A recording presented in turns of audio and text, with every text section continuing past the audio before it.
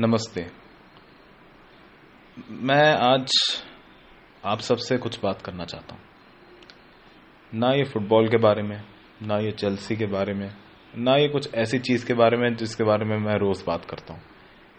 सबसे पहले तो मैं आप सबसे माफ़ी मांगना चाहता हूँ कि मैं बहुत वक्त बाद आप सोच सकते हैं कि कितने महीने बाद मैं कोई पॉडकास्ट पे बात करूँगा, मैं चर्चा करूँगा। तो ये जो आजकल एक चीज़ है, मैं चीज़ नहीं कहूँगा, एक बहुत ही दुखद खबर है जिसको हर किसी ने सुना है और सब लोग उसके बारे में अपने व्यूज़ रख रहे हैं, अपने विचार रख रहे हैं।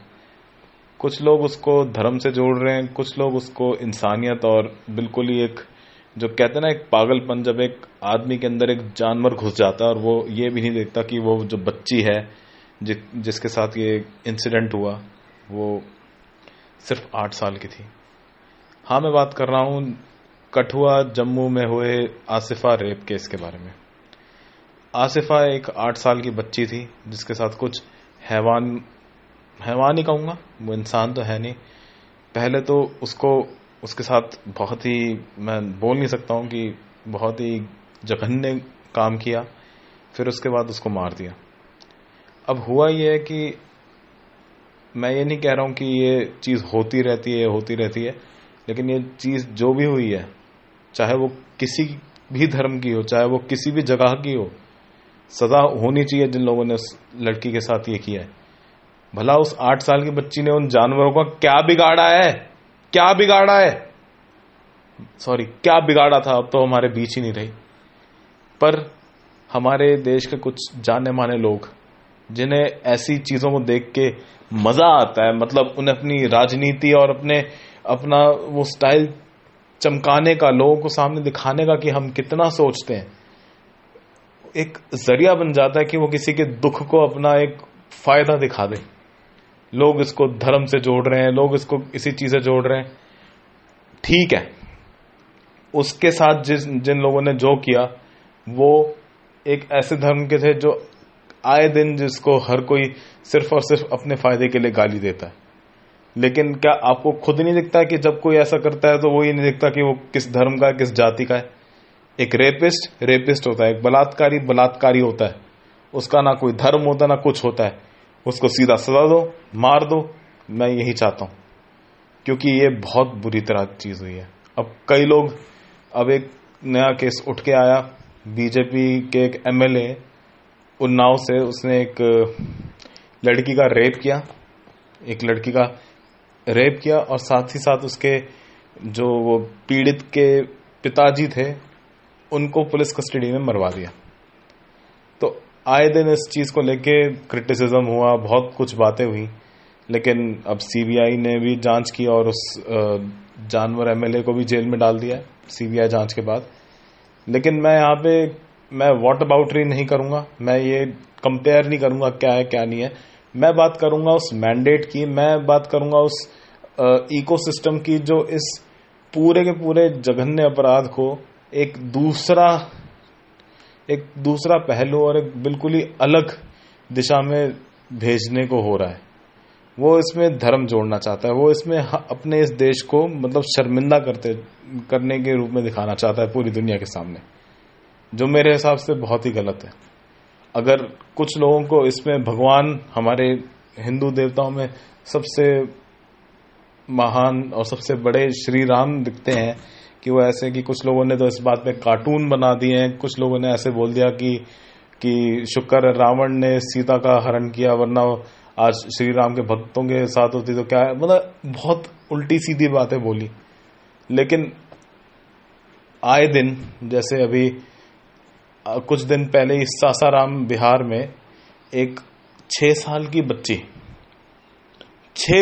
बच्ची के साथ उसका रेप किया और उसको मार दिया। उसकी बॉडी, उस छोटी सी बच्ची की बॉडी अब एक खेत में पाई गई, बहुत बुरी हालत में। अब मैं नाम नहीं लूंगा उस बंदे का, क्योंकि फिर लोग कहेंगे कि मैं भी पॉलिटिक्स कर रहा हूं, मैं भी ये कर रहा हूं। क्योंकि मैं इंसान हूं, मैं भारतीय हूं, लेकिन उससे पहले मैं एक इंसान हूं। मुझे दर्द दर्द मैं सोच भी नहीं सकता हूं कि उस वक्त उनकी फैमिली के साथ क्या जा रहा होता है। लेकिन कुछ लोग हैं जो इस बुरी चीज को, जो इस हीनियस क्राइम तक को नहीं छोड़ते अपनी राजनीति करने के लिए। अब एक पार्टी है जो 2012 में 16 दिसंबर को एक बहुत ही दर्दनाक हादसा हुआ था दिल्ली में, निर्भया कांड, जिसके बारे में हम सबको पता है। तो उन लोगों ने उससे अपनी पॉलिटिकल माइलेज प्राप्त की थी और आज उनका लीडर दिल्ली का सीएम बना हुआ है, वो भी एक बहुत प्रचंड मेजॉरिटी के साथ। तो हमें उस वक्त लग रहा था कि जब हमने इस बंदे को पावर दी तो ये इंसाफ करेगा, ये निर्भया के साथ कांड करने वालों को मौत की सजा सुनाएगा, क्योंकि वो चीज के करने के बाद ये लोग सिर्फ मौत के हकदार थे, किसी दया के नहीं। उस बंदे ने क्या किया कि जो उस कांड में इन्वॉल्व था, वो जुवेनाइल, जिसने सबसे बुरा काम किया, उस लड़की की शरीर के अंदर एक बहुत ही नुकीली चीज डाली और उसके इंटरनल ऑर्गन्स को खत्म करने की कोशिश करी, मतलब जान से मारने की कोशिश करी। तो उसको क्या जुवेनाइल नहीं, मैं उसको तो, अगर मेरे हाथ में पावर होती ना, तो मैं ऐसे लोगों को सबसे पहले तो आउशविट्स तो नहीं, मैं बहुत ही हो जाऊंगा। सबसे पहले तो इनको पब्लिक में खड़ा करूंगा नंगा, फिर इनका खतना जो भी है इनका काट दिया जाएगा, फिर उसके बाद इन पे पेट्रोल डाल के आग के हवाले कर दूंगा, फिर इनके टुकड़ों को मैं कुत्तों को खिला दूंगा। शायद कुत्ते भी ना खाएं, क्योंकि कुत्ते भी इनसे ज्यादा वफादार होते हैं। लेकिन आपको क्या लगा कि जब हमने इस बंदे को पावर दी, इतना बड़ा मेजॉरिटी दी, तो आपको क्या लगा कि क्या वो इन लोगों को सजा देगा?